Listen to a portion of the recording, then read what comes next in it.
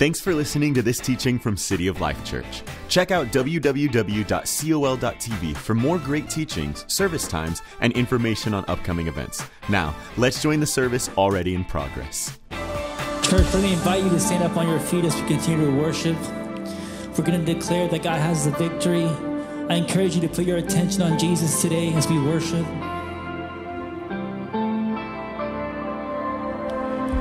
No, we will lift our eyes. We won't fear the fight. There is one who's greater. And hard press on each side. We will not lose sight of the one who's greater. Come on, one name holds every victory. One voice that silences the enemy. One king who reigns for all eternity.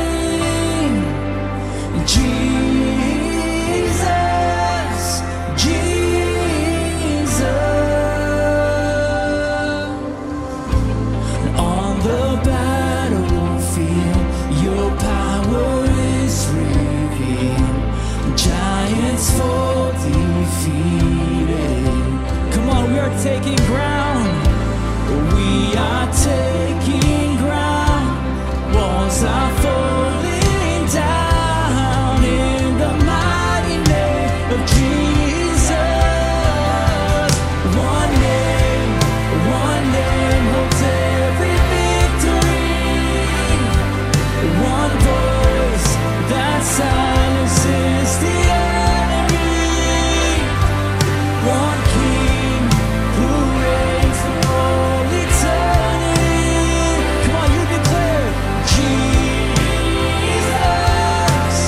Jesus, Jesus, Jesus.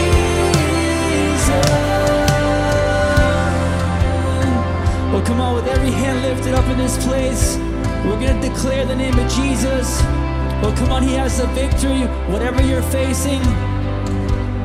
Oh, Jesus.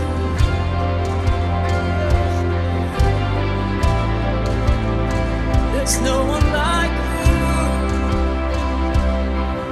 Come on, every victory is his. 'Cause every victory is yours. Every victory is yours. You rose, you reign. Death is buried in the grave. Hell could not defy your name. You rose, you reign. Every victory is yours. Every victory is yours.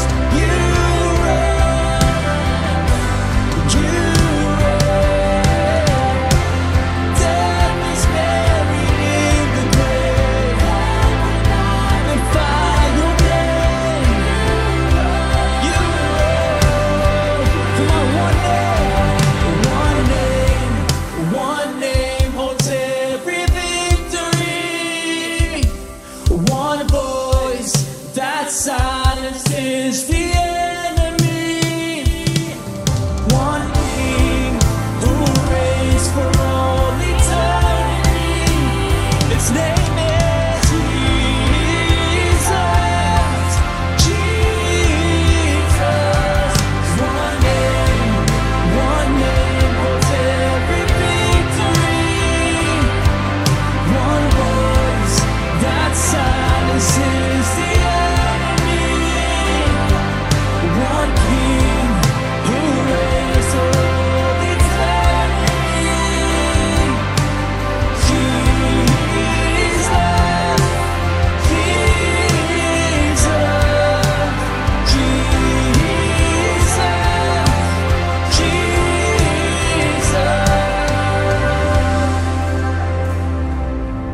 Oh, come on, there's power in the name of Jesus. Come on, there's power in the name of Jesus.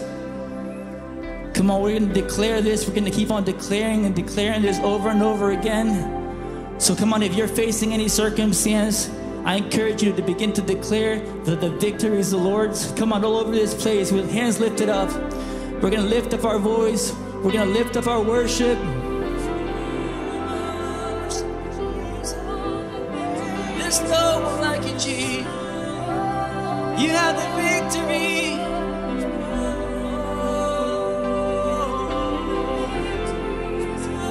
God, you reign above every circumstance. Where would we be without you, Jesus? We exalt you. And no,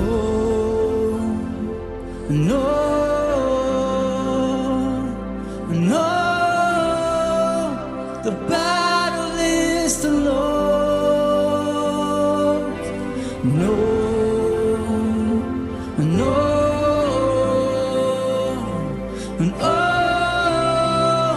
the victory is yours. Sing, oh.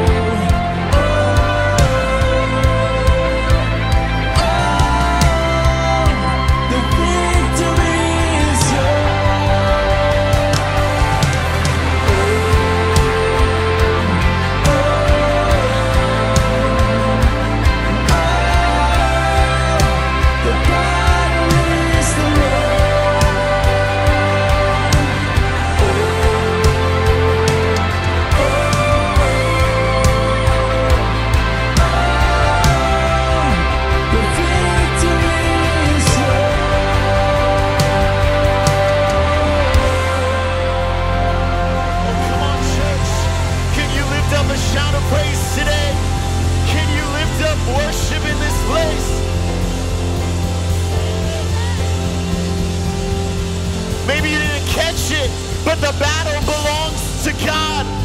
The victory belongs to God. You don't gotta fight it yourself. You surrender. He has the victory. Somebody give him praise.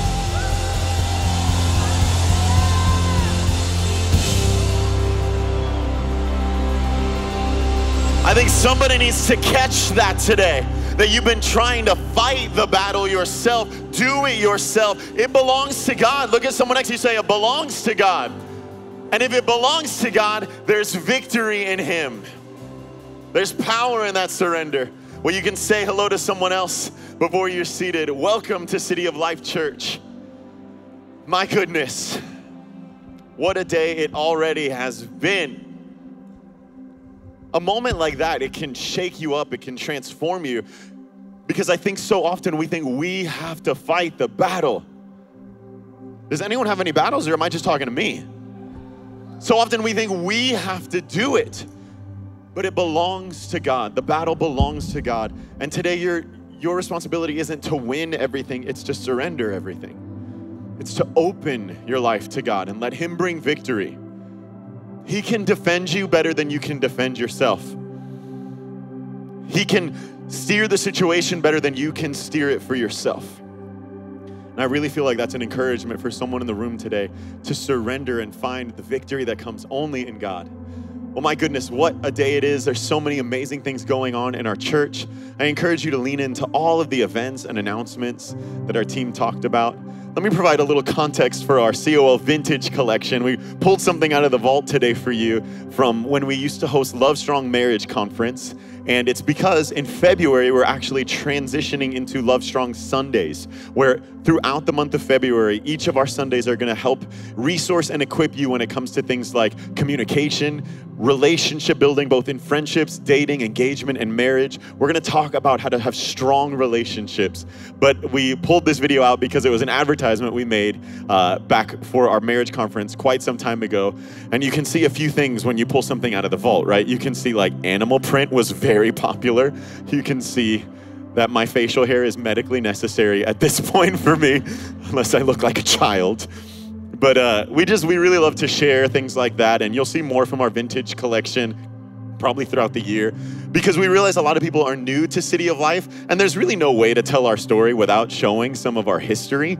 Some of those awkward family photos, you know, where it's like, well, look at this haircut. It's not cool anymore, but we still want to share our story with you because I'm grateful to be a part of a church that's been serving in Osceola County for well over 30 years. We're like at 36 at this point. That's a testament to God's goodness. I'm okay having a bad haircut if it means we've been in one place serving a city for decades. So we just like to share those things with you. But yeah, February is going to be amazing. So much going on in our church. But today I have the distinct honor and privilege of sharing the word with you as we continue in our series, Jesus First and Jesus Always. We chose this series to kick off the year because it embodies so much of the foundation of who we are as a church and where we stand on what it means to follow Jesus. And this message is the continuation of what Pastor Jeff taught last week. If you haven't already heard his message, please go listen to the podcast. If you're watching online, you can easily go and download it or click it and listen to it at some point today. But it really set the foundation for this message.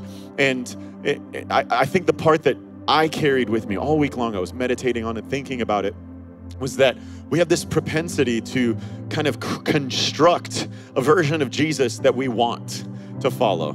He called it like a Frankenstein kind of Jesus, where it's like I take this part and that part, and I'm going to add in a little bit of what I want. And we end up trying to construct this kind of Jesus that's a little easier for us to follow. But following a constructed Jesus, a Frankenstein Jesus, is not following Jesus at all. We have to follow the Jesus of the Bible, what he said, who he actually is. And Pastor Jeff laid that foundation. Come on, that's good stuff right there. Who he actually is. So we can't follow him if we don't know him. So we have to know who he actually is.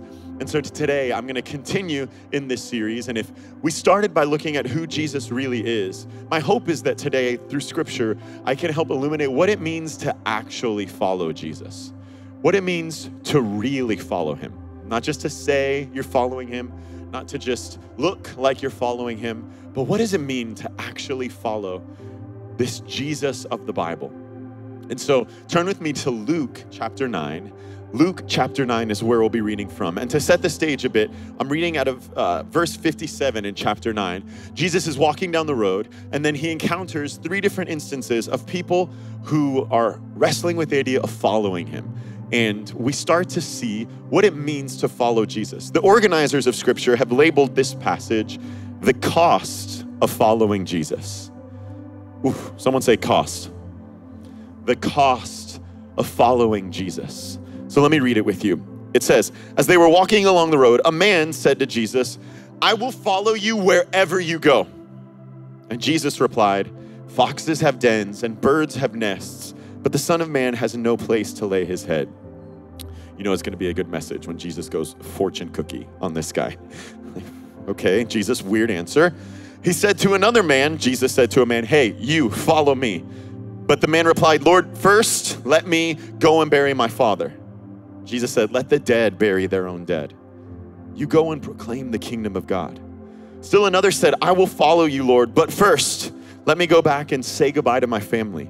And Jesus said, no one who puts a hand to the plow and looks back is fit for service in the kingdom of God. Quite a dense passage here that I'm going to be preaching out of. But it's about the cost of following Jesus. What does it look like to actually follow him? So the title of this message, part 2, and Jesus first, Jesus always, is check the price tag. Check the price tag. Let's pray. Father, thank you so much for fighting the battle. Every victory is yours. God, I'm praying for people in the room who feel like they've been fighting a battle on their own. Lord, I'm led to pray for people who are battling in their mental health, who feel like they just have to fight and push and fight and push. God, I declare over them today that the joy of the Lord is your strength. It is his joy, his peace that will lead and guide. Lord, people who feel like they have to fight to take care of themselves and the people they love. God, I declare that you are provider. You are good, and you supply our needs according to your riches and glory. God, I just sense your peace in the room. And even though we're excited about what you have for us today, Lord, we're also so aware that when our hearts get troubled, you are the peace that calms the storm in us. So I speak a word of peace over everyone in this room. Let this word ignite in our hearts today. Let us see what it means to really follow you. We ask for you to bless this time. In Jesus' name, amen. Amen. Check the price tag, yo. It's important.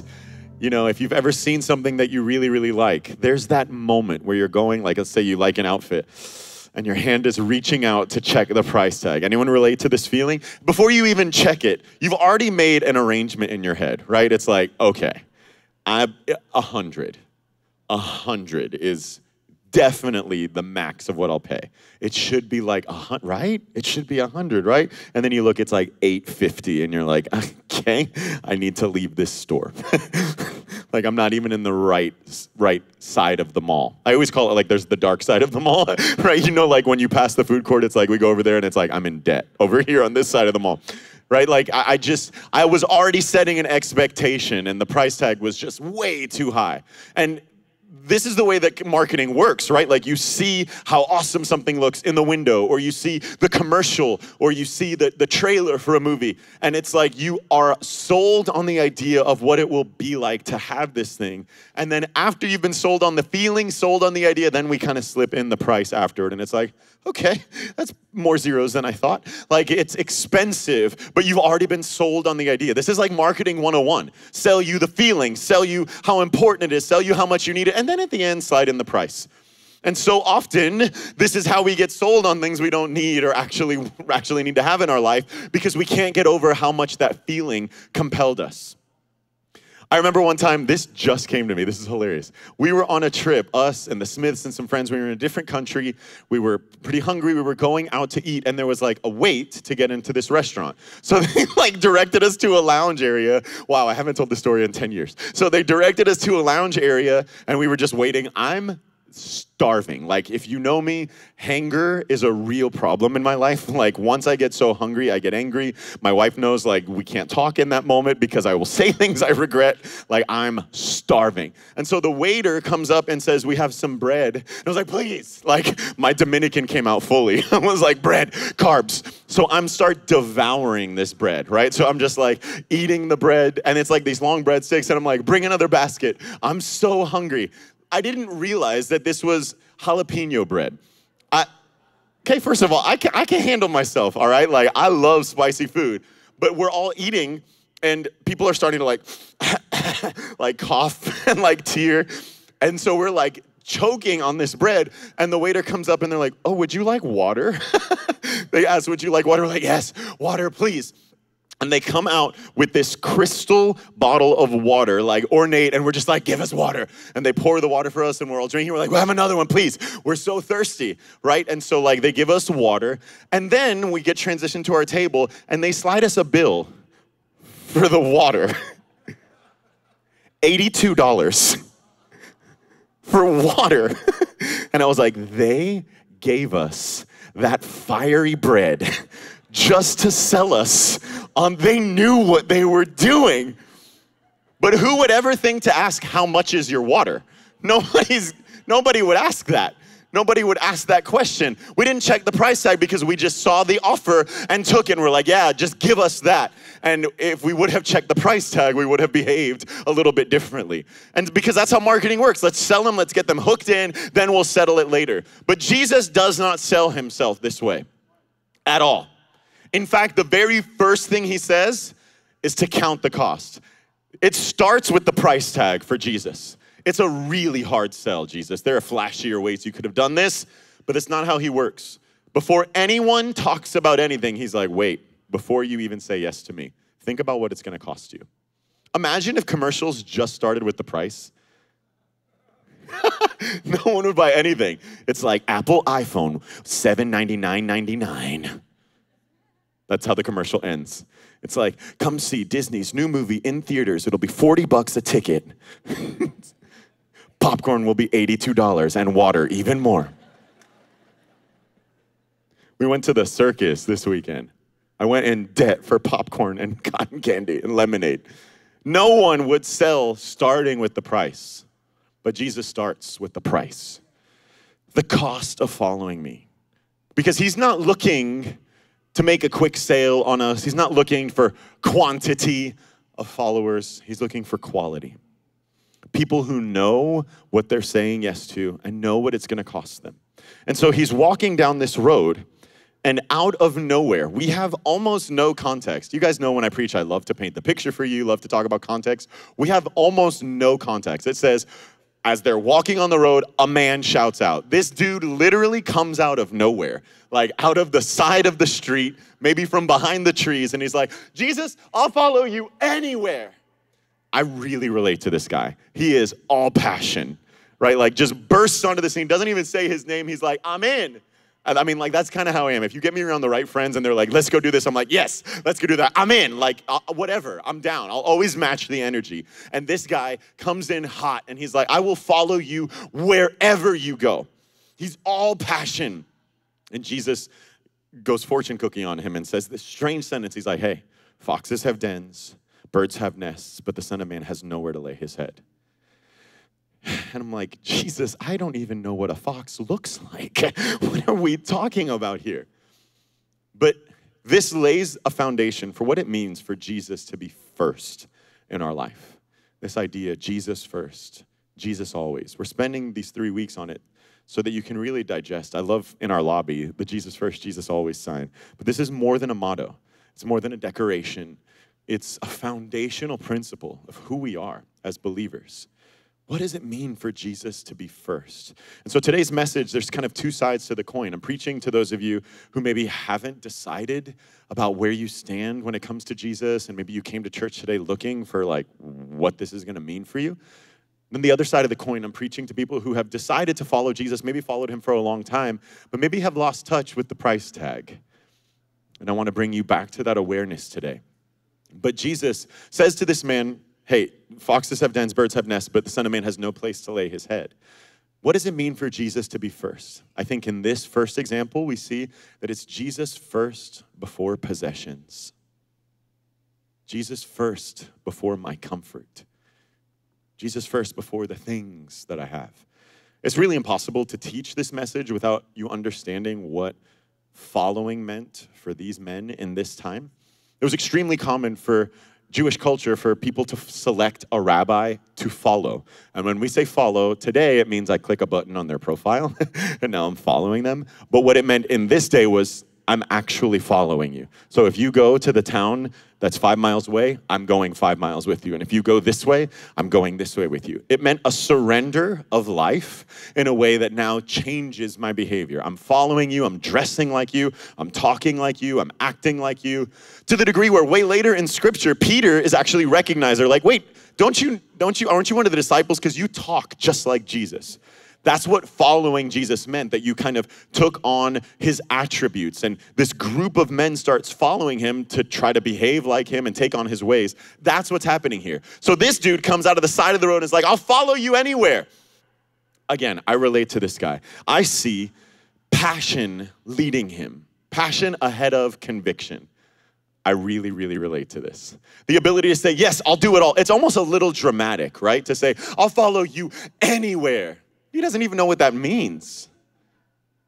Jesus isn't just going like across the street. He's going to the cross eventually.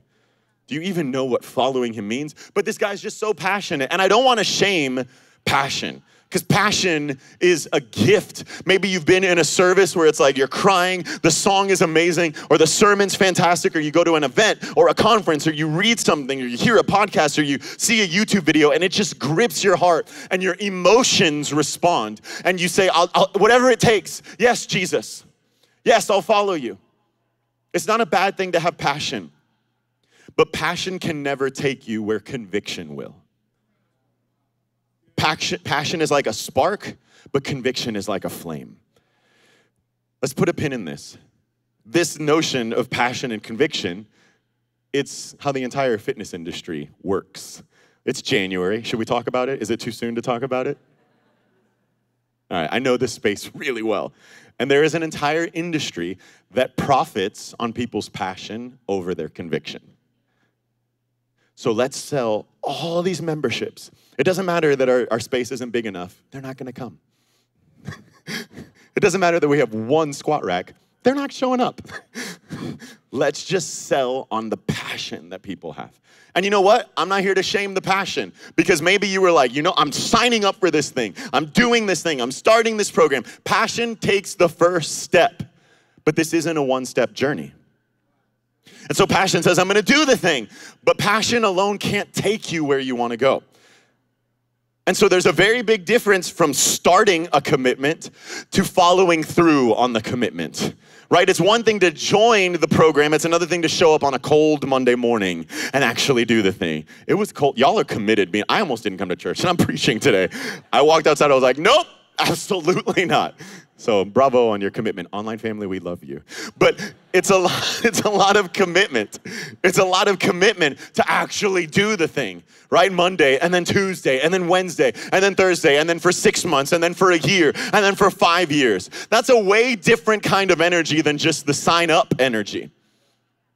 And let's come back, take the pin out. Let's come back to the story of Jesus. This guy's like, I'll follow you anywhere. And I think Jesus sees right through the heart of this. He's like, that's a lot of passion right now, but what happens when it gets hard? What happens when it's not so comfortable? What happens when it costs you something? Because passion doesn't carry you through discomfort. Conviction does. And what Jesus is saying, hey, where I'm going, it's not comfy. I can't promise pillows. I can't promise it's going to be easy. This life is going to cost you something.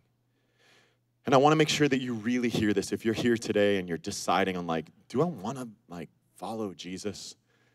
No one is promising that it will be easy, including Jesus. And if you think Christianity is like a pass into an easy life, you've heard it wrong. That's like Frankenstein Jesus. You always know you're following a constructed form of Jesus if it leads to a comfortable form of Christianity. Because the true Jesus leads the way of suffering, leads the way of the cross. It will cost you something to follow him. It's not comfortable. It's Jesus first, before possessions, before my comfort. It's going to require you to change some things. But as I reflected on this, it makes a lot of sense in this story, because the guys literally had to walk down the dusty road and leave their houses and go out into the wilderness. That's not really how life looks today. So I was really meditating and asking the Lord to challenge me on this, because it's nice to say, yeah, I'll follow Jesus while I'm sitting in my house with my air conditioner and my food in the fridge. And food in the fridge, who am I kidding? Uber Eats on call. It's really comfortable. So what does it mean for us today in 2024 to follow Jesus first before possessions? This is what I would challenge you with. That it is Jesus first before all of the things that you're trying to construct for yourself. I think the way that materialism looks in today's day and age is hustle culture. That I'm gonna go after it, and I'm gonna get this, and I'm gonna get that. It's like this, there is a whole corner of Instagram you can go to that is just dripping with contempt and materialism and greed. And it's like this grind culture, this hustle culture that I gotta do this, and I gotta get that. And this notion is Jesus first before all of those possessions, before your accomplishments, before your gains. It's before all of those things. Jesus first ahead of that. In fact, what if following Jesus messes up your hustle? In fact, surrendering to Jesus, following Jesus flies in the face of hustle culture, because following Jesus is the opposite of being a self-made miracle. And to people in the church who have tried to fuse their Christianity with hustle culture, which I am so prone to do, I want to challenge you today in how you view Jesus. Jesus is not just a tool to help your hustle get better, because that's kind of how we approach it. It's like, oh, I hustled and I did this and I got that. And shout out to God, thanks God. He really helped me. Jesus is not your helper, he's your savior. He didn't assist you in what you're trying to do. He pulled you out of death and brought you into life. Jesus first before possessions means I am not a self-made miracle. I can do nothing without him. I am nothing without him. I can't hustle my way into anything. Then the American dream, though nice in the natural, flies in the face of what it means to be a sheep to a shepherd. I cannot pull myself up by my bootstraps, because it's not true that I fell, it's true that I died in sin. There is no picking me up. I have to be resurrected. Jesus is not helping you hustle. He is giving you life again. And so, Jesus first before my possessions means I surrender that hustle. I am reliant on him. I'm reliant on him. Too many people think that their provider is their paycheck. And I'll remind you, Jehovah Jireh, I am your provider. And just because that paycheck comes in every 2 weeks, you think it's faithful and consistent. Well, what did 2020 teach you? That it ain't so solid of a rock. That your career ain't so solid of a rock. That your industry that seems so secure. Isn't it true that like every industry is a mess now? All of them. They're all a mess. Because they are no rock for us to stand on. If you think your paycheck is your provider, you have forgotten who really is. And even if he happens to use your paycheck to provide to you, if the paycheck was gone, he could open heaven and send down manna to provide for you. He always has taken care of you. He always will take care of you. And maybe you've been hustling a little too hard to realize it. Maybe you hustled so much that you actually think you're doing it. Woo! Maybe you think, yeah, look what I did. I took care of it. Baby, I took care of us. Did you, or were you a vessel for a God who's providing? Husbands, I'm preaching to you. Husbands, fathers, you think, I took care of my family. Maybe you were a vessel for God to take care of your family. And in the moments that you haven't shown up the way you needed to, guess who took care of them still? God. God took care of your wife. He took care of your children. And if he chooses to use you, congrats, you're a tool, but it's a privilege to be used of God in that way. It's always been him. It's always been him. And so Jesus first before my possessions is a reliance on him. I love how my wife put it so beautifully in her talk about offering. It's not that like this is my money and I'm going to choose to use it for God. It's all his. It's all his. And I'm reliant on you. God, what would you have me do with this? What would you have me do with this?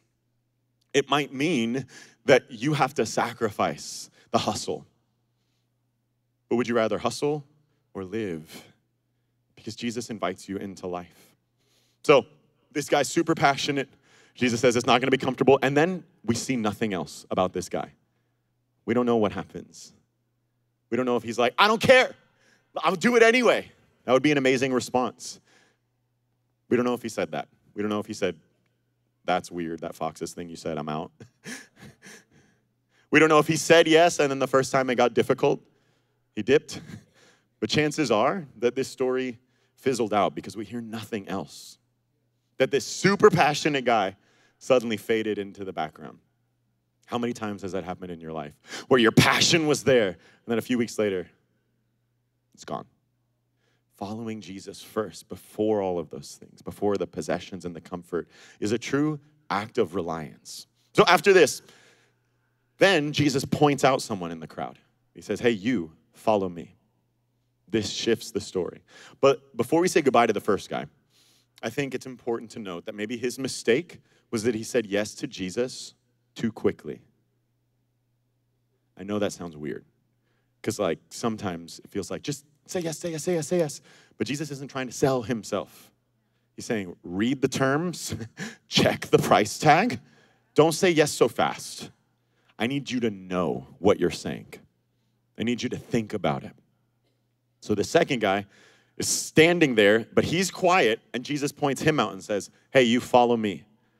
So something tells me this guy was like watching, like maybe heart palpitating, knowing like I feel like I should follow this guy. And he has a list of reasons why. It's like, but this, but that, I don't know, I can't, I don't know. And Jesus calls him. So this isn't just like an act of passion. This is a moment of calling. And I believe you are called of God. And he's calling you into following him. And he says, hey, follow me. And this guy says, yeah, I will, but let me first bury my father. And I love the translations that literally say, but let me first. Me first, me first, me first. Every one of these people says it the same way. But let me first bury my father. And Jesus says, let the dead bury their dead. Let the dead bury their dead. What a harsh word, Jesus. Like, your marketing skills, they're not so good.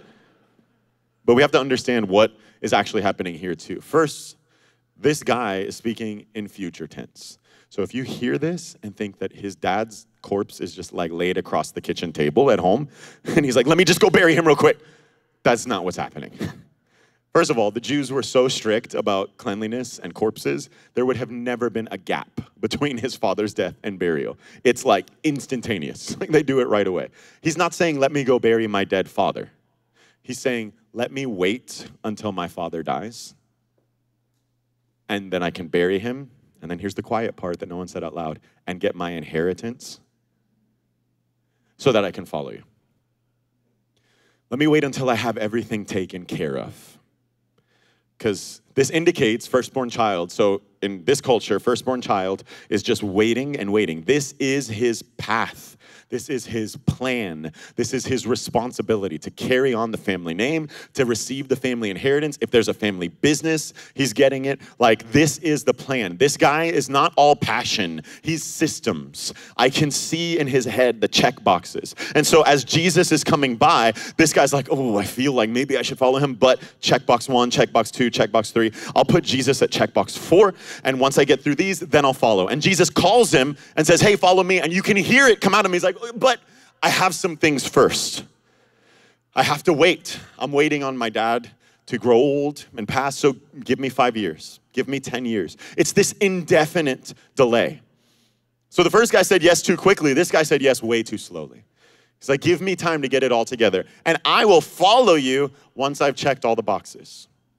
Once I got things stable and secure, once my reputation is established, once it's all good, then I'm going to consider. And that's not how this works, friends. We said first before possessions. Now it's first before responsibilities and plans. Following Jesus inevitably will upset your plans. Sorry to say it. So many of us have constructed a Jesus who comes into our life and follows us in our dreams. It's like, Jesus, I'm going to bring you over to this dream that I have for myself.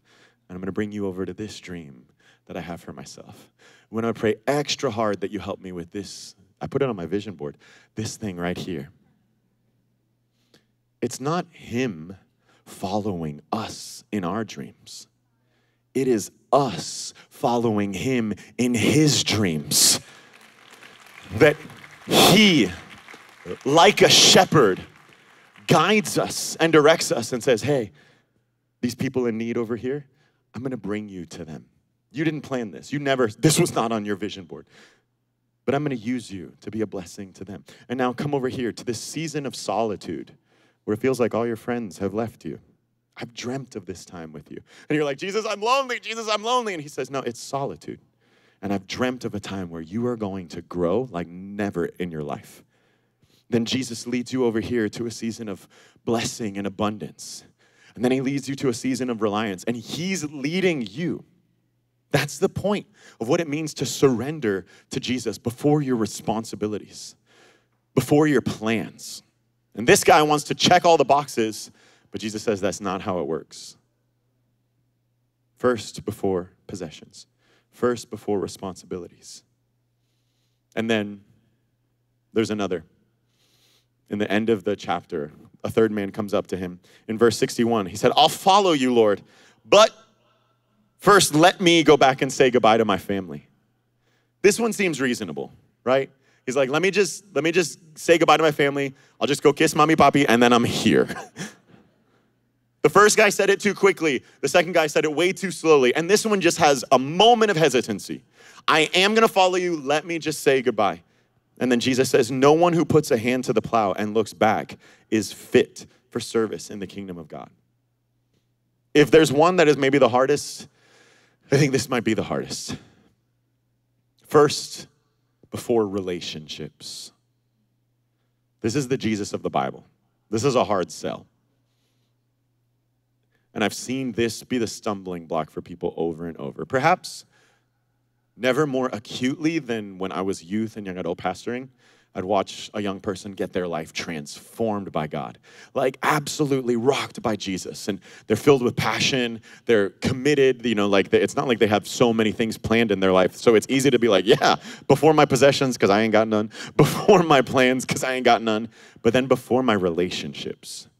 This is where the wall gets hit. And I watched young person after young person struggle with this. And it's like, on Sunday, my life got transformed. I went to youth camp. But what happens Monday in second period when I'm around all the same people again? What happens Friday night when it's the same party with the same people again? What am I supposed to do? And I think we try to create this Frankenstein Jesus that allows me to be Christian and follow you, but also still do everything I used to do with the people I used to do it with. And that is a constructed, comfortable Christianity. That's not what he's talking about. This guy says, let me just go kiss my family and say goodbye. And Jesus says, that attitude right there. Notice Jesus doesn't say loving your family is bad. That's not what he says. He says anyone who keeps looking back like that is not fit for service in the kingdom. Because that thing that's coming up in you that makes you want to keep looking back, it's going to come up again and again and again and again. It's going to keep coming up. My wife mentioned it, but my son turned 8 years old this week. So proud of you. Give it up for Malachi. We love you. So proud of you. Become an amazing young man. But I remember when Malachi was 3. Malachi is our only son. I call him my one arrow that God entrusted me with, and he's an effective one. But he is very, very aware. He's very verbal. He's very smart and talented. And he's always checking in with me and mom about how things look and if it's okay and if it's good. Really loves that feedback. I mean, I'm kind of naturally that way too. I'm always like, I cook dinner. I'm like, was it good? Was it good? Like, I'm the same way. And so Malachi, when he was around 3 or 4, very fast runner. Couldn't catch him. Terrifying. So he's a very fast runner. But anytime he'd start running, he would do this thing where he would look at us and smile because he wanted to see if we could see that he was running. He wanted to see, like, do you think I'm running fast, Mom and Dad? Do you see how good I'm running? And me watching him run while he's looking like this, instinctively I was like, look where you're going. Like over and over, because every time there's a light post or a door or a wall or the corner of a table, every single time, inevitably. And this notion of trying to do something while looking back, I think it paints the perfect picture. Now, it makes sense for a 3-year-old to do that, but I think the same thing happens with us as adults when we say yes to following Jesus. We start to run, and then we look back, and we're like, do my friends approve of me? Do you guys think that's okay? Is that all right? No? Okay, what about my family? What do they think of me? And we're looking back when Jesus has called us to go forward. You are either going to chase the approval of God or the approval of people, but you're never going to be able to accomplish both. You're either going to go after what he wants or you're going to be distracted by what they want. And this is the thing, we try to make like peace treaties with our past and our relationships. You would not believe, as both a pastor and a counselor, how many times I get this question. So you think I should block her or should I talk to her one more time? I get that question hundreds of times. I'm like, should I tell her that I'm blocking her? Like, first of all, why do you need to make an announcement? Number one, should I go out? Should I have dinner one more time? First of all, it ain't gonna be dinner. Like, you're trying to like say goodbye and have one final moment with your past, but you're already called to your future. And the more that you revisit the things and people and places that Jesus tried to deliver you from, the more you're rejecting the call. You don't owe an explanation for following Jesus. You don't need to get it signed off on by 3 people. You don't need to have everyone agree with you living the life Jesus has called you. He's first before relationships. And in almost every other area of life, you should be mindful of others. But in this area, it doesn't matter what people think. It doesn't matter what they say. Let them all laugh. Let them all reject you. Let it cost you every relationship. But you're either running with your eye on the prize or you're distracted and losing the race. You don't need people's approval to say yes to Jesus. And this is the struggle, because then we're like, well, how do I do it? What if I lose the relationship? Well, that was their choice, not yours. I've been in this church my whole life. I always tell people I'm one of the easiest people to find. It's not hard to find me. I'm tall, loud, and sitting right here every week. And when my relationships have suffered and I've parted ways with people, I've had to come to the hard truth that I didn't go anywhere. What fellowship does light have with darkness? It's not to say that people are evil or we're better than people, but it's either you're following Jesus or you're not. It's one or the other. And it's going to cost you something relationally. It's going to cost you something, and you have to look forward. Because if you try to have a Christianity that includes everything from your past, but like in a nice, polished way, you're messing it up. That's not how this goes. It's not like, I'm going to keep checking in with my old friends. You guys, you okay? I'll just come once a month and hang with you. I'm going to check in with my ex. You want to come to church? No? Okay, well, okay, no? Stop checking. Jesus is calling you this way, and you're trying to see how you can go that way. You're trying to bring him into your past, and he's trying to bring you into your future. You don't need to go there. First, before relationships. It's going to cost you everything that you have to give. But it cost Jesus everything he had to give. And his price tag was way bigger than ours. So remember, this message is for people considering following Jesus. But the other side of the coin, those of us who have followed him and served him, I want to bring you back to that price tag. Because this isn't just a one day, one time yes. Like, oh, I said yes to Jesus in kids' church. I said yes to Jesus a long time ago. How is it impacting your life today? Is it costing you anything to follow Jesus? Is it costing you anything to be a follower? Or does it fit so neatly into your life that you don't feel it anymore? For example, let's take something like our finances. It's like, oh, I tithe. I've got that down. So God, there's your 10%. Now this, it's all mine. I'm going to do what I want with it. When has the bare minimum ever been enough to say, okay, I do the bare minimum, I tithe, and now everything else is mine? And so what we do is we allow Jesus to be first, but we don't allow him to be always. I'm going to give tithe, but then all the other money's mine. Let's take another example. Maybe your family. All right, guys, dinner's almost ready. Everyone come to the table. All right, everybody sit down. All right. We're going to pray. God bless his food. In Jesus' name, amen. This is good. Super cold outside. All right, I finished. I'm going to go. What do we think that little sliver of time, almost like a rabbit's foot, that let's just like pray for 3 seconds, and that makes our family somehow like aligned with following Jesus? I'm not saying don't pray. I'm saying don't just pray. That's the difference. You pray, you bless the food, but then what it looks like to bring Jesus into the family is, hey, let's talk about what God's saying to you today. Let me tell you, I was praying today and I felt this, or I was reading this passage, or today at church, pastor talked about this, and you actually talk about it. Let's talk about where we're failing or what we're trying harder at, what we can be praying for each other for. Actually bringing Christianity into the fabric of your home, not just like checking off the bare minimums. Let's talk about your schedule. You got 7 days, all this time, and you're like, okay, first, church, good for you, glad you're here. 75 minutes on Sunday, that's God's. Now everything else, that's mine. That's Jesus first, yes, but it's not Jesus always. Instead, to be able to say, how does my schedule get affected? How does God invade my life? How does he invade my possessions? You want to talk about possessions?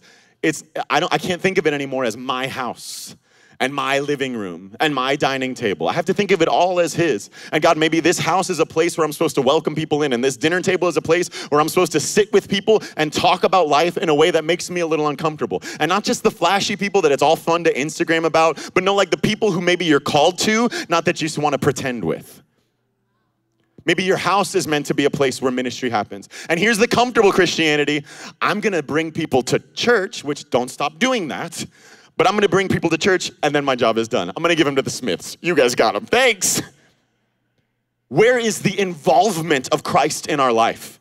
We're not here to be a churchian, we're here to be a Christian. And who gets to define Christianity? Christ. And Christ says it invades every part of our life. So it's not Jesus first and then my finances. It's not Jesus first and then my family. It's not Jesus first and then my dream. It's Jesus at every spot on the list. We like to give him number 1, those of you who followed him for a long time, and then we claim 2 through 10 for ourselves. But in reality, it needs to be Jesus line 1, Jesus line 2, Jesus line 3. It's Jesus first and then Jesus in my family, Jesus in my finances, Jesus in my behavior. Your life needs to be transformed by your following of him, not just a little part of it devoted to him.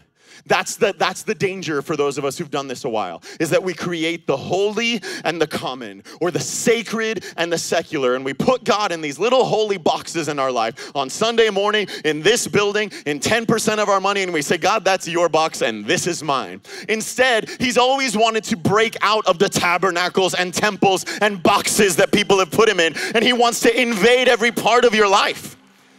That your life is transformed. What about your language? Can people tell you follow Jesus by the way you talk? Or is it just a bumper sticker? That you're talking at work complaining about everything, and the only way they know if you're Christian is like, hold on, let me go check the back of your car. Oh, they are a Christian. No, they should hear it in every word. They should hear it in every conversation. You know what it could look like? Where 2 people are complaining about how tough life is, how crazy things are. Marriage is tough, life is tough, money's tough. You know what a Christian sounds like in that situation? I hear you, man. I hear that things are tough, and I don't have all the answers, and I feel it too, but I can feel that it's like real heavy for you. Can I pray with you for a second? Like right here. I'm not just gonna give you the link to my church. I'm not just gonna say I'll pray for you. Can I pray for you right here? Can I bring Jesus into this situation? Can I like pray for you for your marriage, for your finances? It sounds like things are tough. And you're validating your bumper sticker right there. It's more than just a motto, more than just a tattoo, more than just a t-shirt. You're actually living this out. That's what it means to follow Jesus, to put him first in all those things and always in all those things. So let me give you this question for reflection. I think it'll challenge you. Other than Sunday mornings, how has following Jesus changed my life this week? Other than Sunday morning, how has following Jesus changed my life this week? And if you're feeling an internal, uh-oh, good. It's a great feeling that can cause change. I'm not here to condemn. I'm not here to say you're doing it wrong. I'm here to say there's so much more for you.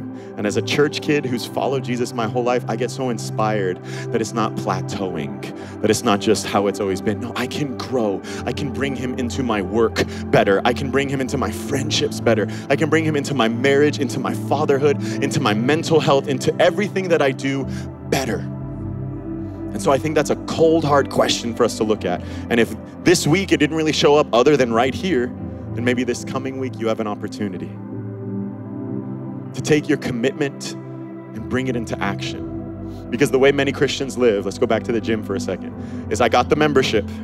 Many Christians walk into the gym once a week on Sunday morning and then walk out. Showing up is important. You can't change without showing up. But you can't change by just showing up either. You actually have to get in there and add some discipline and add some weight and add some form and do it over and over and over and over. Christianity is never going to change you if it's just something you spectate. because that's not what it's ever been. It's the difference between watching the playoff and getting down on the -9-degree field and playing in the playoff. That's what it is. It's getting into it for yourself. And today I think we have an opportunity to be transformed by this series and by the message of Jesus, to check the price tag, to know what it costs so that we can actually live it out, because it is so worth it. His way of life, though costly, is the way to true life. Everything else in the world that beckons your attention and time and energy, it will slip through your fingers. Life is but a vapor, but he is the way, the truth, and the life. No one comes to the Father but by him. And what he has for us is incorruptible. He allows us to lay up treasure in heaven. He allows for us to have a life that is abundant and it is bigger than us. His way is better, even though it's costly. And so today I want to invite you, if you haven't followed Jesus that way, I want to pray with you. Would you bow your heads and close your eyes for a moment? If you're here and you don't know him that way, I want to pray with you.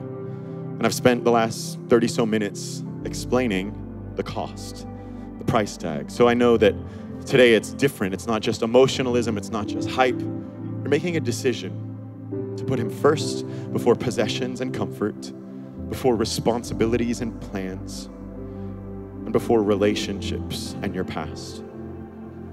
Not just first, but always. Not just first before, but always in. It's a real surrender today. If that's you, I want to pray with you. Would you just slip your hand up so I can know who I'm praying with? Thank you. Wow. There's such purity to a moment like this. If you're watching online, type "I need Jesus" in the chat right now. Our moderators are going to connect with you. Yeah, so many people. Would you pray this prayer along with everyone in the room out loud with me? Say, "Jesus, come into my life. Forgive me of my sin. I want to live for you from this day forward. From now on, it's Jesus first and Jesus always. I repent," which means I turn away from my way of life and I surrender to yours. In your name, amen. Oh, come on, can we celebrate with those who prayed this prayer? This concludes the teaching. If you'd like to support what God is doing here at City of Life, click on the Give button at www.col.tv or text a dollar amount to the number 855-997-6900. We hope you'll join us again.